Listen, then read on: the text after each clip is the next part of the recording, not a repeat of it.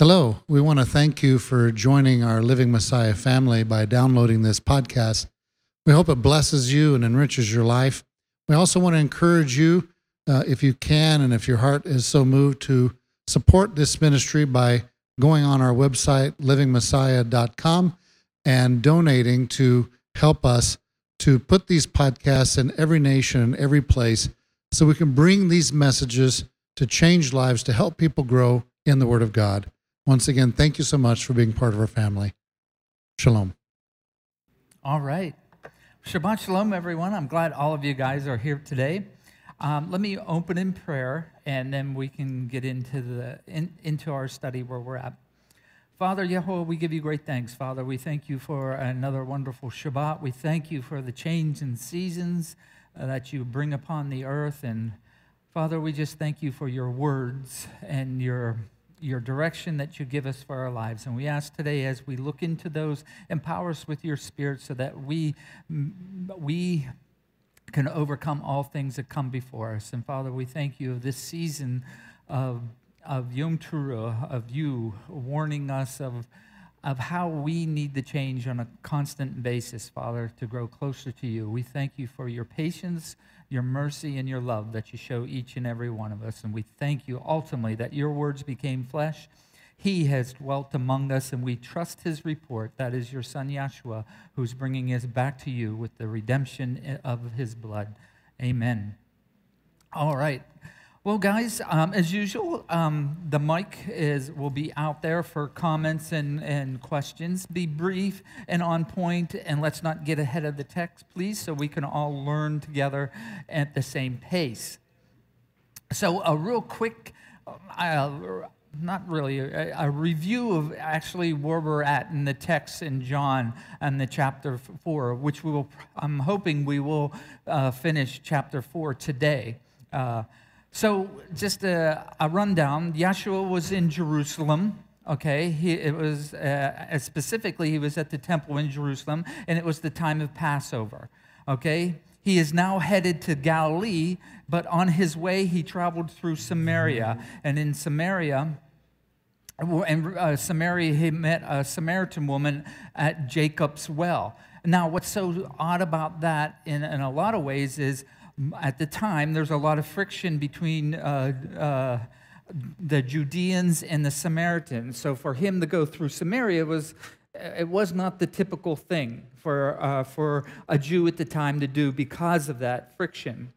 So meeting that woman at Jacob's well, they had an awesome conversation. We went over that a couple weeks there.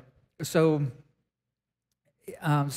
ultimately, he ends up staying there as well in Samaria for a little bit, and that's where we left off, and so that's where we'll pick up. And those online, thank you for joining us, and if your heart leads you, thank you for your contributions and donations to Living Messiah. Say hello. We thank you for being part of this as well. So back to our story here. And John 4, we're going to pick up at 4:43. And after the 2 days he left there and went to Galilee. He was just in Samaria. For Yeshua himself witnessed that a prophet is without appreciation in his own country. Therefore, when he came to Galilee, the Galileans received him, having seen all that he had done in Jerusalem at the festival, for they also went to the festival or the feast as well, which would have been Passover. And Yeshua came again to Cana of Galilee, where he had made the water to wine, and there was a certain nobleman whose son was sick in Capernaum. When he heard that Yeshua came from Judah, or from Yehuda or Judah into Galilee, he went to him and was asking him to come down to heal his son, for he was about to die. The one thing I want to say right off, in looking at this text or this sections of text, I may not have an ultimate point. I'm going to share some awesome things here, but I think what I do share is enough for you to go out, and maybe that's the whole point. You finish some of the things I show you. You finish the train of thought that I'm showing you that's in the text here, in this specific text. And I'll show you why, and it'll make sense. So anyhow, this section, a prophet is without appreciation in his own country, or honor in his own country. So remember what's this means. Where is Yeshua from? This is a trick question, by the way.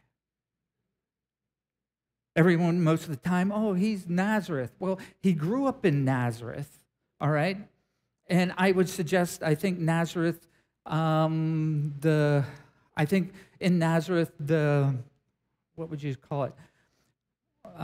The religious atmosphere was somewhat lined up with the authority coming out of Jerusalem, all right? But ultimately, remember, Yeshua was a Jew, okay? He was from Judea. And it's interesting that you see this phrase pops in here right as he's leaving Samaria, okay?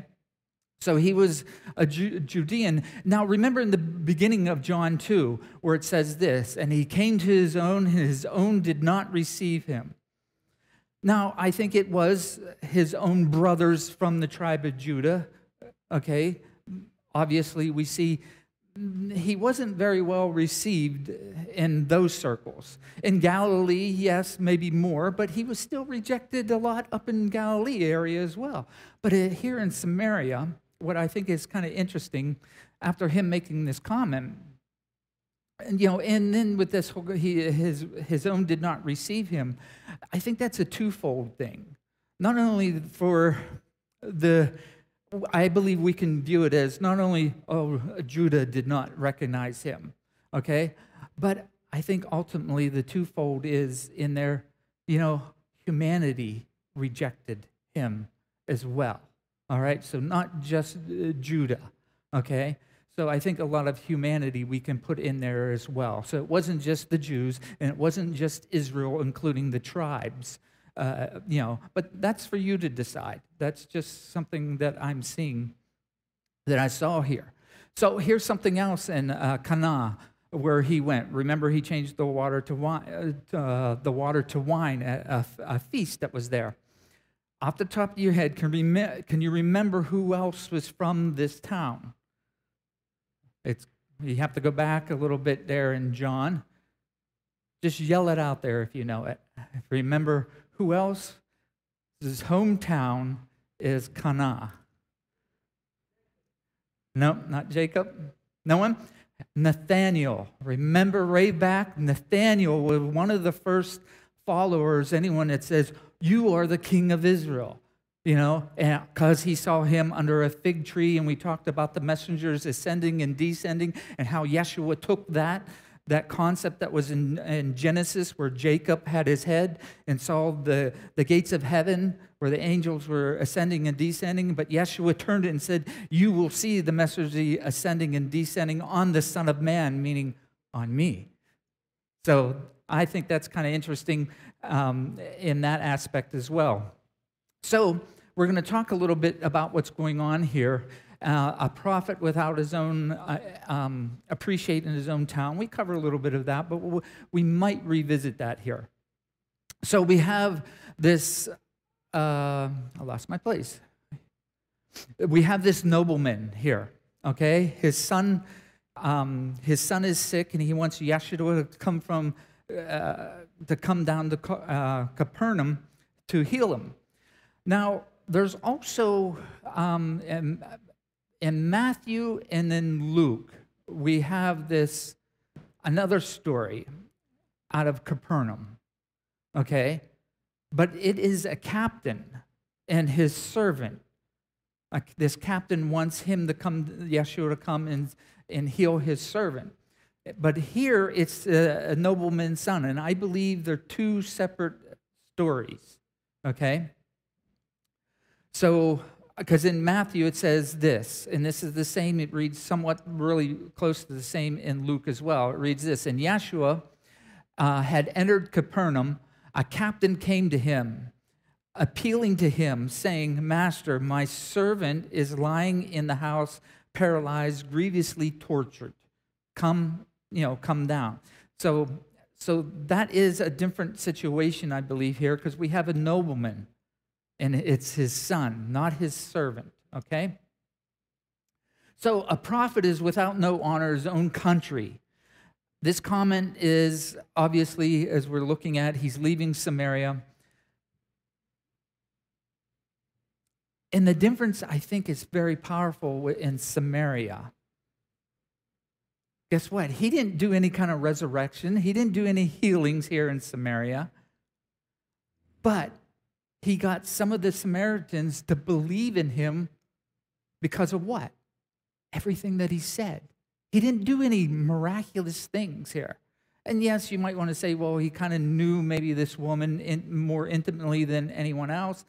Okay, but there was no healing of no one raised from the dead, no one got healed, no other type of thing. It was just the 5 books of Moses that he convinced them that he was the Mashiach, that he was the Messiah. And then he makes this comment, those in my own country are not appreciated. So that you got this there's these foreigner idea going on here. A group of people who just by those 5 books, Messiah's deeds and what he said, accepted him and accepted that news. They believed what he spoke of. And I think that's very important because there's a lot of other texts later on. He says, blessed are those who do not need to see things to believe. So you can see most of us in our whole life, we're not going to have huge, big miracles in our life, okay? We don't see that. Messiah didn't heal every single person that he went around. The thrust of who he was and what he did was his deeds, acting out, walking out the Torah, and what he said about the Torah directing you in your lives. So we can't be a people that we need to see this happen and this happen. And I'm not saying there is not signs that the Father tells you to look for. But what I see most of the time in our Bibles is change your behavior, do what I say, and you have life. Okay? And a lot of times we hear just the opposite of that within our believing, those who uphold this book. Okay?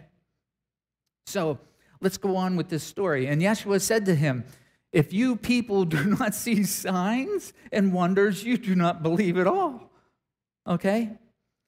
The nobleman said to him, Master, come down before my child dies. Yeshua said to him, go, your son lives. And the man believed the word that Yeshua spoke to him and went.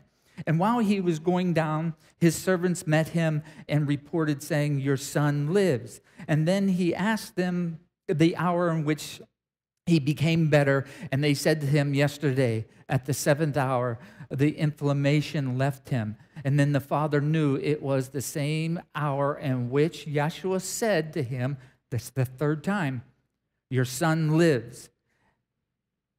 And he himself believed in all the household. Again, this is the 2nd sign that he did when he came from Judah into the Galilee area. That's pretty powerful here. And like I said, I might not have a perfect complete thought.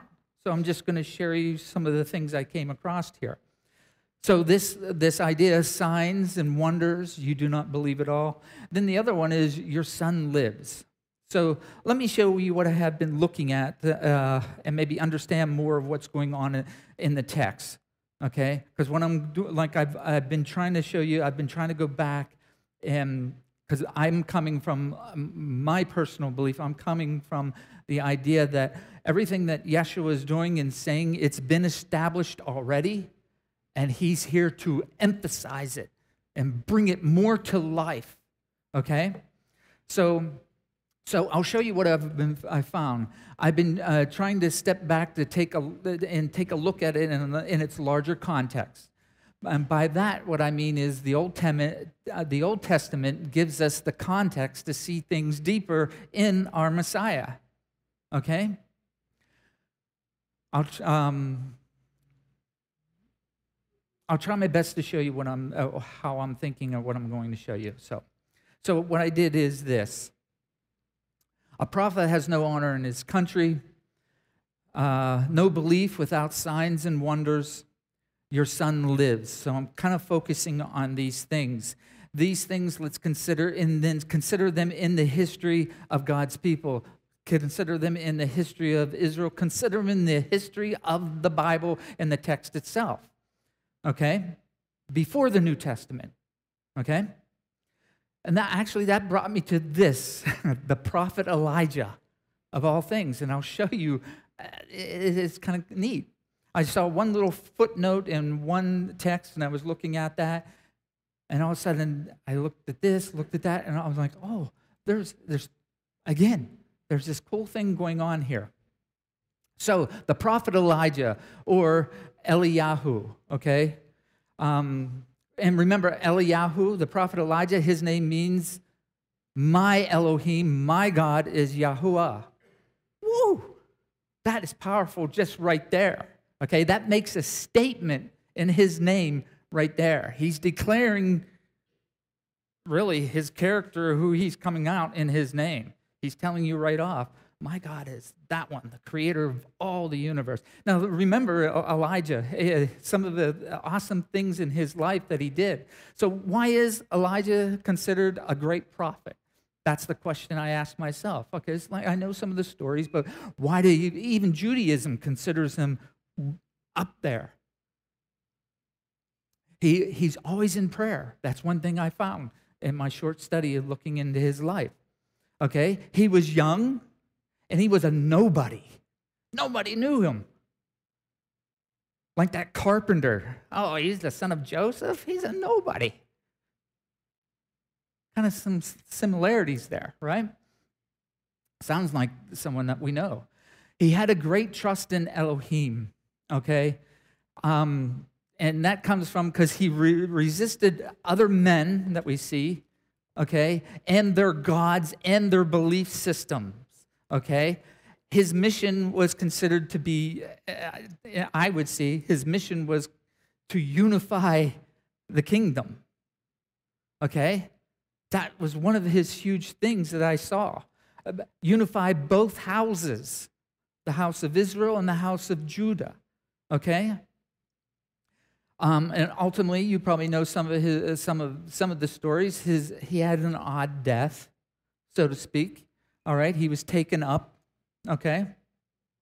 So that's very interesting. He ultimately had a heart for the people to repent, okay? That was on his heart. We can see that in his lives. He's one of two prophets in the Old Testament, as far as I can remember, and Jerry, you can correct me if I'm wrong, he's one of two prophets that raised someone from the dead. And the other one was his apprentice, Elisha, if I'm pronouncing right, was the other one. And that's going to be, see, the stage is set for Yeshua. And I'm trying to set the stage when Messiah makes some of the comments he does, especially if it's in the context of that last prophet that spoke in Malachi. Malachi spoke of one in the spirit of Elijah.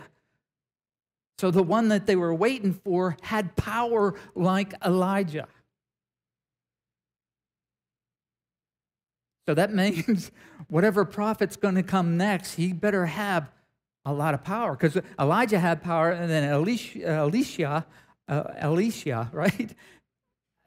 The apprentice wanted it 7 more times than Elijah, and he did get it plus 7. So that means we got to have someone that has at least 21 times the power from Elijah, right? That's just me thinking. And I think we did get someone that was even more powerful than that. So ultimately, the heart for the people to repent. Here's a question for you. Who was he sent to? I believe he was talking to all tribes, but I see that he was specifically sent into a particular area, and that was the northern kingdom, the kingdom of Israel, to those people. Okay? Because there's a lot of awesome stories you got to go read about him and Ahab. Was it Ahab, Jerry? Ahab at Mount Carmel with Jezebel, that whole thing that went on. It's amazing. He made a showdown, okay? And why I'm telling you all this about Elijah, because Yeshua refers back to Elijah to make a point to who he's talking to in his day, all right? So you have Elijah, the showdown with the prophets of Baal, all right?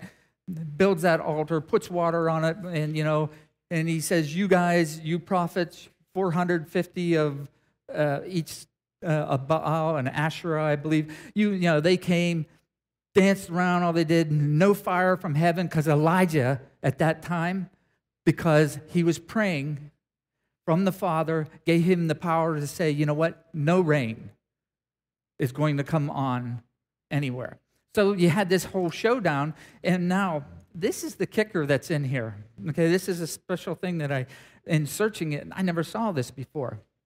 It was an awesome thing because the fire came down when Elijah called and prayed at the time of the sacrifice. Came down, lift up all the water and everything like that. Okay, I know I'm really paraphrasing, but what was behind what I thought was kind of interesting, because Ahab, the king of Judah, it was his wife, Jezebel, who brought in all these prophets. She was part of the priesthood and whatever. That was her belief system. That belief system, okay, it was sexually charged. I'll just put it that way, okay? However, that belief system was charged in that manner, and some of the various acts and things that would go on to make it rain. Because that was Baal was the god that was the god of the weather with the lightning bolt and everything like that. They called and called. And see here, a man said, you know what? Yahweh told me to pray, and I tell you there's not going to be any rain. And when that fire came down, it showed ultimately to those who were there, they're like, oh, okay. His God's controlling the weather. Now rain comes down. Rain didn't come down there. And so you see that was a lot that was behind there. And what was interesting, too, after all that, of those people that are present saying, truly, Yahweh is the God and there is no other, all right? The people didn't change. Even in this awesome sign and wonder come down, people did not change their behavior, which is kind of interesting. So you had Ahab in between two places, in between Yahweh, and Baal. Back and forth, and it even says, choose which one you're in between 2 points here. Either go with Baal all the way or Yahweh, but you've got to choose. There is no in between. So that gives us a little rundown, and why that's important because of how Yahshua plays into the story. I want to go back to Elijah about this raising of the dead thing going on. Check this out. 1 Kings 17:21. And he stretched himself out on the child. This is in the midst of the famine. People are starving. No food. They know their life is over. There's nothing. No rain has come down. And guess what? Elijah's not very popular at this point because they're kind of figuring out, yeah, Elijah's the one who called no rain.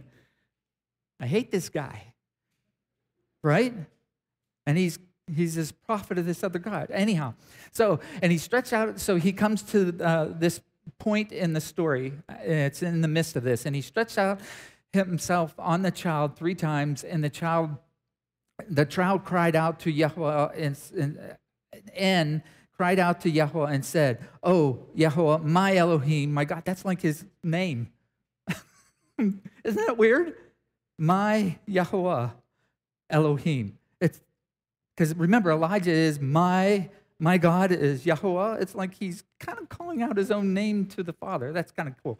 I pray that let the life of this child come back to him. And Yahweh heard the voice of Eliyahu, or Elijah, and the life of the child came back to him, and he lived. And Elijah took the child and brought him down from the upper room into the house and gave him to his mother. And Elijah said this, there it is, see, your son lives.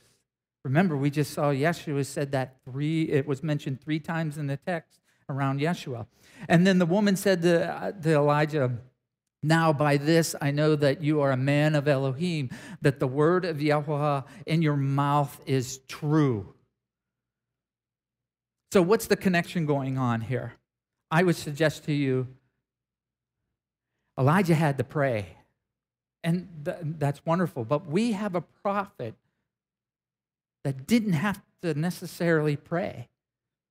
Not that he didn't, but there was a little bit difference. Luke says this, Luke 4:36, and astonished, this is about Yeshua, and astonished came on all, and they spoke each one another, talking to each other, saying this, what is this word? That with authority and power, he commands the unclean spirits and they come out. Basically, short form, Yeshua just said it and it happened. He didn't have to, I'm not saying that he didn't pray. All I'm saying is he was going around, your son lives. Elijah there was a little bit difference. What I'm trying to point out, there was a lot more power in this prophet Yeshua.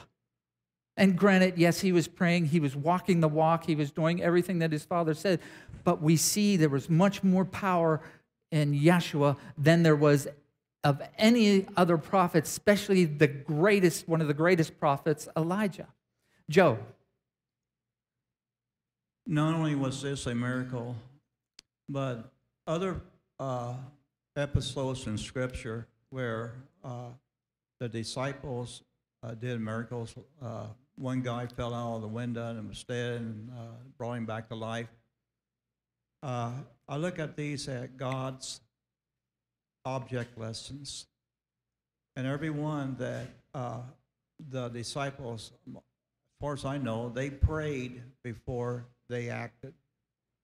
And when Elijah said, see, your son lives. And then the woman said to him, now by this I know that you are a man, Elohim, and that the word of God in your mouth is truth. So the object of this was realized when it was evident that what the word was is truth. It's an object lesson. Yes, awesome. Thank you, Joe. So let's keep in mind what's going on here. So, like Joe was saying, the woman said, the word of Yahweh in your mouth is true. Okay. Now, why this is important, or why I believe it is important, like I said, this is at the time of Yeshua, Elijah was a huge prophet, and he's still a big prophet, the most powerful, I would say. All right. So let's keep that mindset where we're at. And I won't read Malachi 4. You'll see. Well, let me read this because this is the people at the time in front of Yeshua. Malachi was the last prophet. Okay, and like I said, it talked about Elijah, the spirit of Elijah. All right, it says this. And this is the very last verse of Malachi. Malachi 4. Remember the Torah of Moses, my servant, which I commanded him in Horeb for all Israel, laws and right rulings. See, I am sending you Elijah, the prophet, before the coming of the great and awesome day of Yahweh. And he shall turn the hearts of the fathers to the children and the hearts to the children to the fathers, lest I come and smite the earth with utter destruction. So what I want to just focus on this whole point here is Elijah was a very prominent prophet that was to come, or that whole concept. So at the time of Messiah, Elijah was, that was big on their minds. Now, let's go here. And hopefully this will start coming together a little bit here. Luke 4 speaks of this. And he came to Nazareth, his hometown, so to speak.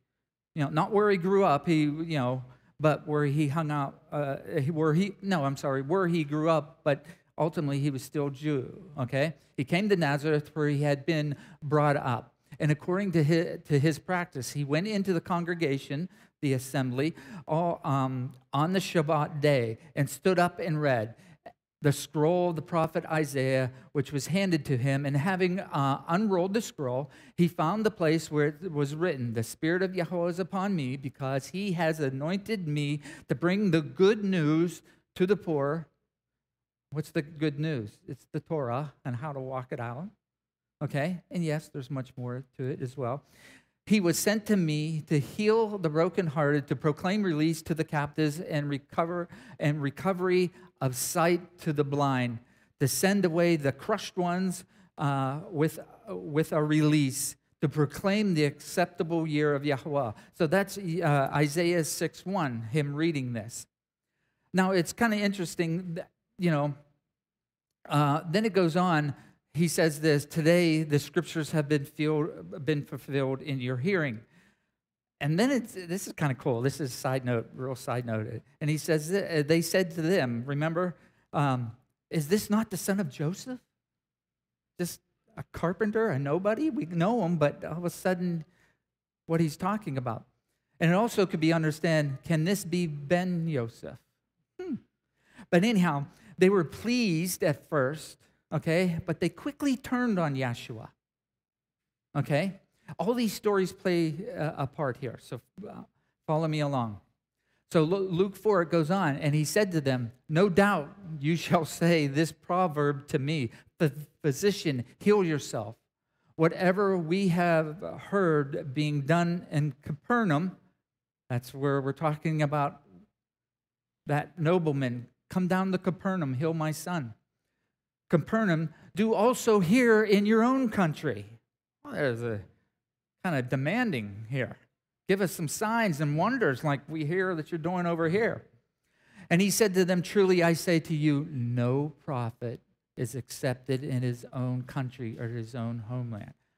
So he's making this same comment back here as well. So it must have been a popular phrase that he was using at the time. That's what I would suggest.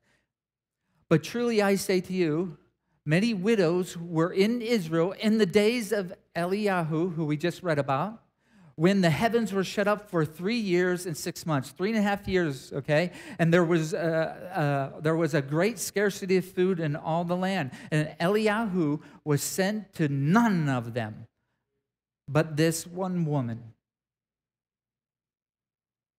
3.5 years, famine everywhere, the greatest prophet, all right, didn't heal anybody but one person. And I think this was a foreigner. Wow. So that's what Messiah is. When he's speaking this parable, you're going to say this, he's calling them out. It's like, you know what, guys? Yeah, you're so great. You know all these prophets, and you do the walk. You do all that. But someone's greater here. Because don't you remember? Remember the condition that you guys were in?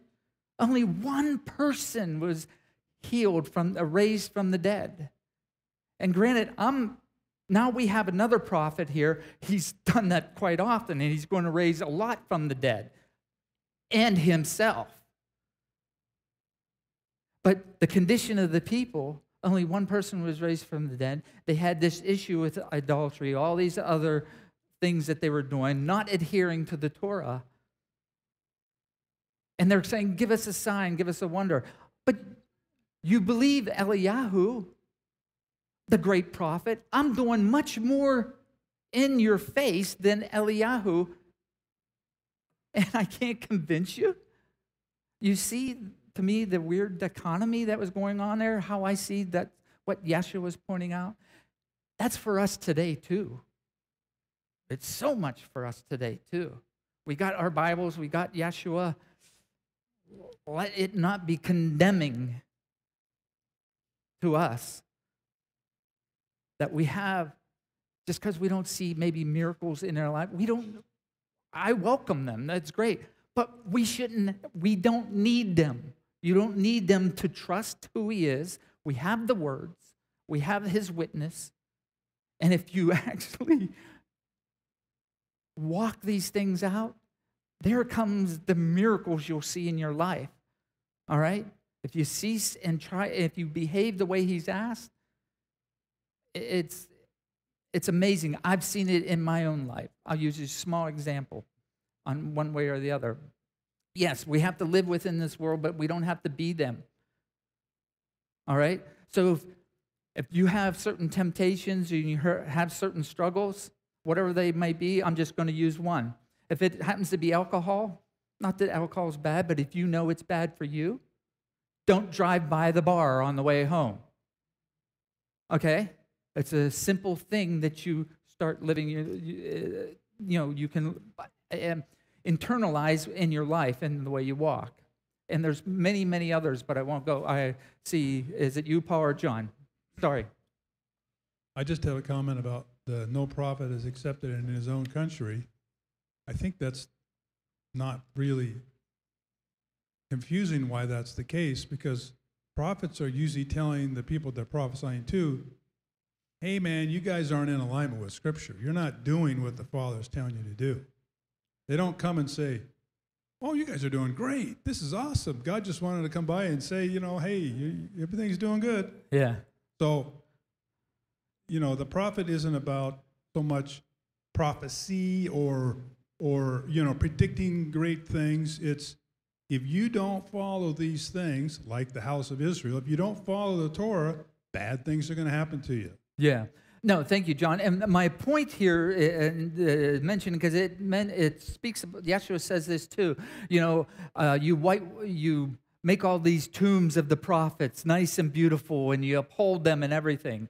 In some sense. So on one hand, you lift the prophets up, but you don't do anything that the prophets said. Right? You just glorify the image and the idea rather than doing what the prophet has said. And Yeshua, to me, he's coming on the scene and showing you all those things that you've been lifted up, all that we see in Scripture is pointing to me. I just think it's awesome what he's got laying down here. And Joe, and then we'll continue on here. Who was this woman in verse 26? What's her name? I don't think it gave a name. But she was a woman? Yes. She was a widow? Yes. Okay. Isn't it just like God who chooses the foolish things to confound the wise? And thinking about earlier about the woman of Samaria and a woman, a nobody. And then God chooses her to be another object lesson of his grace. And exactly. And Yeshua was gaining from that. You see what Yeshua was doing. He's using what was written before to show who he is and what he's doing. So what was done to the prophets before? Let's not do the same things, because they murdered the prophets. They killed the prophets. They didn't want the prophets. Then a generation goes by, whoa, wonderful, great prophets, but we're not going to listen to the prophets. We were just, great martyrs, care about the message and how they wanted us to change our lives, And we see that so much in the world today. I don't even want to get into them. But anyhow, so let's continue. Luke 4 goes, and many lepers were in Israel at the time Elisha, the prophet, and none of them was cleansed except one again, Nahum. So even Elijah's apprentice prophet, how many lepers did Messiah? He healed, 10 at one time? All right? And he's trying to make a point here to the people. Elijah, when he was 7 times more, the mantle was 7 times more on his apprentice, and he only healed one leper. And he's still a great prophet known to Israel as well. But he only healed one prophet. Guess Nahum. Who was Nahum? He was a foreigner. Another foreigner accepted. He took it a little bit. It took him a while, and I think there's a little bit in this other woman too. There was a little, because Nahum, like, I could have dunked myself up in a river up here in my hometown. Why do I have to go down here into the filthy Jordan to do this? You know? So, but the point is, he did go through with it, and he became healed. And it was a young girl that even told, hey, Nahum, I heard of a prophet that you should go to and get healed, heal your leprosy. So that's kind of interesting. And raising up from, he drove, then it goes on. Remember, he's in Nazareth. He just got reading the book. They're so happy that what he just read, all right? And they're like, maybe they're saying, yeah, Isaiah, great, yes, we're looking for that day. And he says, today has been filled in your ears. And maybe they were joy, but they're going to turn on him. This boy's really prophesying. This is Joseph. What's he saying now? And those in the congregation, when they heard this, were filled with wrath. Okay? And raising up, they drove him out of the city and brought him to the edge of the cliff of which their city was built in order to throw him down. But he passed right through the midst of them, went away, and he came to Capernaum, a city in Galilee, and was teaching them on the Sabbath, on the Shabbat. So, to me, you see the bits and pieces that I'm seeing, how these stories intertwine, and how Messiah is using the text to prove his point, and at the same time maybe call even us out on the carpet or where we're at and how we may change. So they didn't like what he said. Maybe when they realized that he was serious, okay, I don't know. That's my projection, that he was serious and prophesizing, they turned on him. So it seems, a lot of the times, it seems like the foreigners or those who sometimes were foreign to the ways and not maybe in the mind, maybe knew of it, but stuck in some kind of sinful lifestyle. Not all of them, okay? Being foreign was more accepting to the message that Yeshua had and wanted that redemption, you know? That doesn't mean everybody, but it's interesting.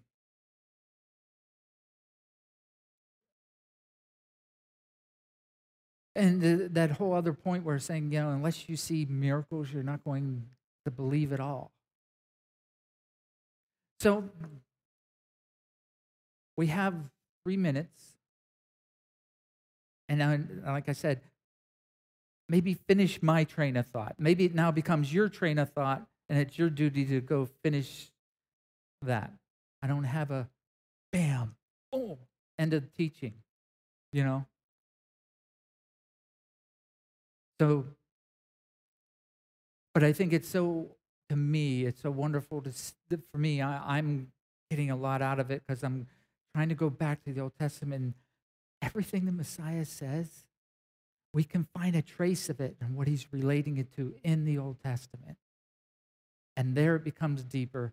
And my whole goal, or even Living Messiah's whole goal here is, we come together, try to edify each other. We come together to lift each other up. And ultimately, we come together so we can start changing our lives accordingly.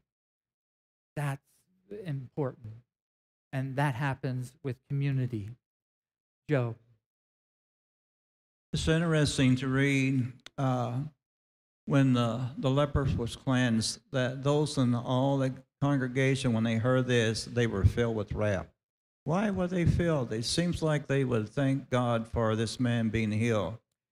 And I always thought that verse 29 was kind of sense, but rereading it, and rising up, they drove him, the man who was healed of leprosy, and brought him to about the hill, and they were going to kill him.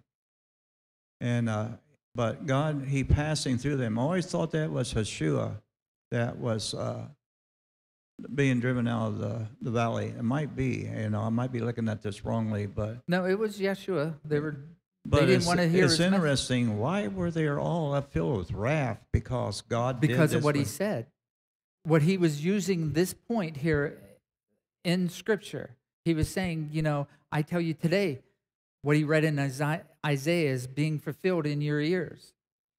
But I tell you, you guys are going to turn on me. And then he goes back here. You're upholding these prophets. You're quite aware of all these prophets, and you haven't changed your life. And that's what he's saying by quoting this. Remember Elijah? He only rose one person from the dead. He wasn't sent to anybody but her, and she was a foreigner. So he was bringing back to their minds where they have messed up. And this is the time of repentance. For us, our Father is bringing to our minds the places that calling us out where we have failed, where we must change our lives. And let's not be this and push Jesus, Yeshua, off the cliff because he's telling us that we need to change some things in our life. That's what they were doing. We don't want to repent. Get rid of this prophet. We don't want to repent, So that's what he's doing. And then we'll close after this. Yeah, I'm just thinking, you keep talking about the Yeshua, the prophets. It seemed a lot of times they were working with people who were foreigners. I think of Yeshua with the Samaritan woman. She was not part of the Jewish faith, she was a Samaritan. But a lot of times, those who are in the traditions of, I think of mainstream church, which we came out of. If you're stuck in your traditions, if you're stuck in your ways, it's a lot harder to accept the truth, to pull out of it, as someone who is lost, someone who is in a leper, even in today's society, a leper of society. They're seeking more. They're looking for a way out of their situation. So I think to me, it's more pathetic on who those people are and where they're at. They are seeking, they're looking for it. It's there for everybody, but not everybody's looking for it at the time. Going back to, the scripture where a lot of people read it as few were chosen, but some translations say few choose. Everybody's given opportunities. Are you choosing to follow the right way? No, that is awesome. Thank you, brother. Thank you. So I have to close, and next week we begin chapter 5. Father, we give you great thanks, and Father, help us to recognize the wrongs in our lives. Forgive us for our backslidings and our sins against you in your name. And Father, help us to change yourself. Empower us with your Spirit, because we do trust your Son, Yeshua. We trust that he has died and he is at your right hand now as well, that you raised him from the dead, and he took our place, and he is bringing us closer to you. We thank you for that love, Father. Again, we give you great thanks. Amen. Shabbat shalom, everyone. I'm glad all of you guys are here. Those online, thank you for joining us, and we'll see you next week. Shalom, everyone.